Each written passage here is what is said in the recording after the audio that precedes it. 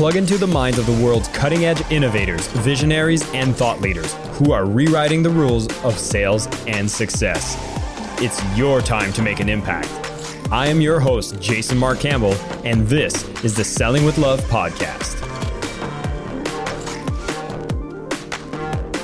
I'm not too sure where exactly you're supposed to draw the line, but I think most people are doing it too little as opposed to too much. At least for the types of people that might be listening in and believing in the message of Selling with Love, that believe in the impact that they want to make, the mission that they're pushing forward, the business that's trying to solve problems in the world. I don't think we push it far enough. But I've seen examples where it goes a little too far, and I want to speak about believing in other people's potential. Oftentimes in sales, even before we have a conversation with the potential prospect, potential client, we often pass judgments as far as who that person is, how they're going to apply the product or service that we're giving to them, and if they're likely to have success with the purchase. I mean, the whole process of understanding our target market and designing our products to fit that target market is because we should know with a fair amount of certainty that whoever acquires this product or service will have more value than what you are asking for them to pay for.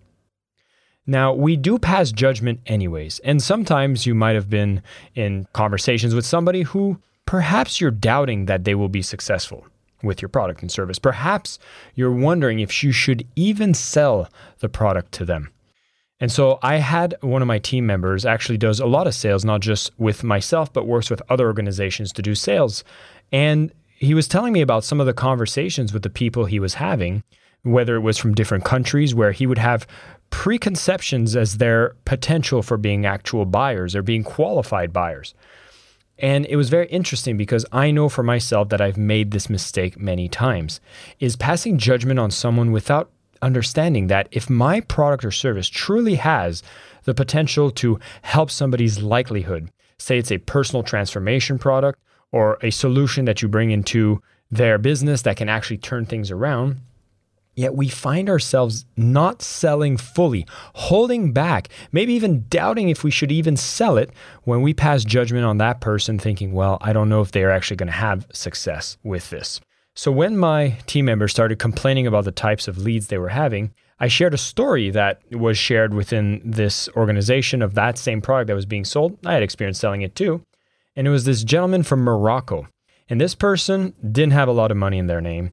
They were actually quite struggling, and they happened to put all of the money that they could find together to purchase a certain product for personal transformation. In this case, it happened to be a Tony Robbins personal coaching program, okay? And when they bought this program, they completely changed their life around. They went on and really put into practice what they learned. They've built a clientele. They started selling coaching, offering their service to others, having success with the clients they're serving, and truly getting a chance to leave Morocco, travel the world, and really be an inspiral case study to be able to be a life coach, build a business around it, and have that success.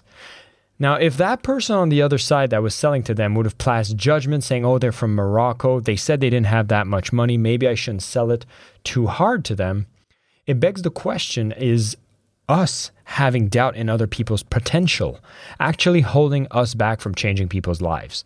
And this is why I sometimes have that hesitation I mentioned at the beginning of this conversation, which is how far is it okay to push it? Because I've seen malpractice for people truly selling what is hopes and dreams for a product that might be below standard.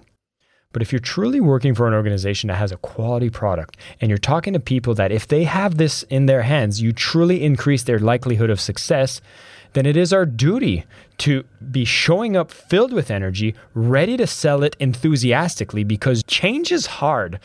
Any process of purchase is dealing with people's resistance to change. It's hard, but if you can bring your energy to really help this person make a decision for the better, take whatever funds they have or say they don't have and get them to put it towards something that's constructive, is one of the best ways they can invest in themselves.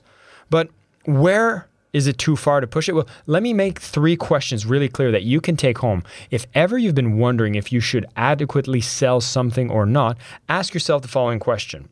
Number 1, Is their chance of success increased with them having this product in their hands? Now, again, if it's some sort of personal development program, maybe it's a modality that really gets people to break through any limiting beliefs, blocks, or if it's a business service that really helps people increase their revenue, reduce their costs, and when they have it in their hands, it simplifies their life, then that first test is actually passed.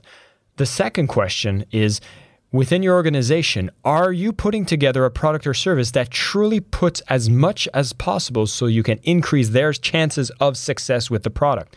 This is a different question. This is on you. This is a self-reflection. Are you truly building and selling something that is putting the odds in their favor to be successful with your product? And if not, well, perhaps we need to make a few tweaks there because it's maybe not having faith in the client, but you having doubts in your product. And the third question, which I think there's a lot of debate about this, so I'd be curious to hear from you. I think that any organization that is truly trying to sell as much as possible an impactful product should have compassionate policies in place that are non-predatory. What I mean by that, refund policies, compassionate policies that give you a few days so that people that have made the purchase can think about it.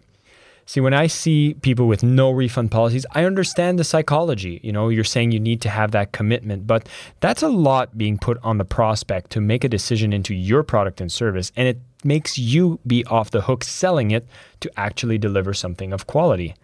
I actually think there should be above and beyond the minimum that your state, country demands, because I've seen people go to the absolute minimum policy possible for refunds.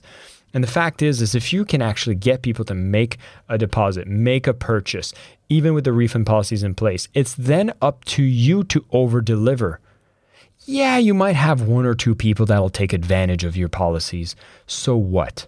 You're going to show up, you're going to deliver, and you're going to be somebody getting much more clients because those policies are in place, and you're going to sleep well at night for every sale that you make. In my book, I speak about rational sabotage, where people say, well, I always leave it up to the person to buy. But again, we're dealing with the process of change. We have to go out and be, I'm afraid to say the word, but I'll say it anyways. We want to be pushy a little bit. Nobody willfully goes to the gym if they're trying to build a new habit. Matter of fact, my partner this morning, I did not want to get up and go to the gym. And she's like, come on, we made the commitment. Let's go. We're not going to give up on this. And I said, fine. That's being pushy, and I appreciate it. And once it was done, I was glad I did it. The same goes for when you're in the sales process. So yes, it demands you to be firm, confident, and believing in the person you're selling to that they will have success with your product and service. So don't discredit people even before having a conversation. Show up with the right energy, believing that this is the perfect person with your product that will have massive success with it. And again, ask yourself those 3 questions. Are you truly seeing that their odds of success are going to be better once they have your product?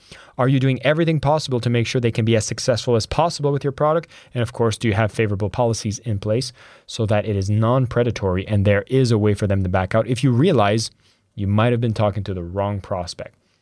And with that, I want you to be out there, sell boldly, believe in the prospects, believe in yourself, and of course, keep selling with love. But I'm telling you, most of you listening to the show are probably not pushing it strong enough or believing in the people enough. And so I want to give you permission to truly go out there and sell powerfully. I am your host, Jason Marc Campbell, and this is the Selling with Love podcast.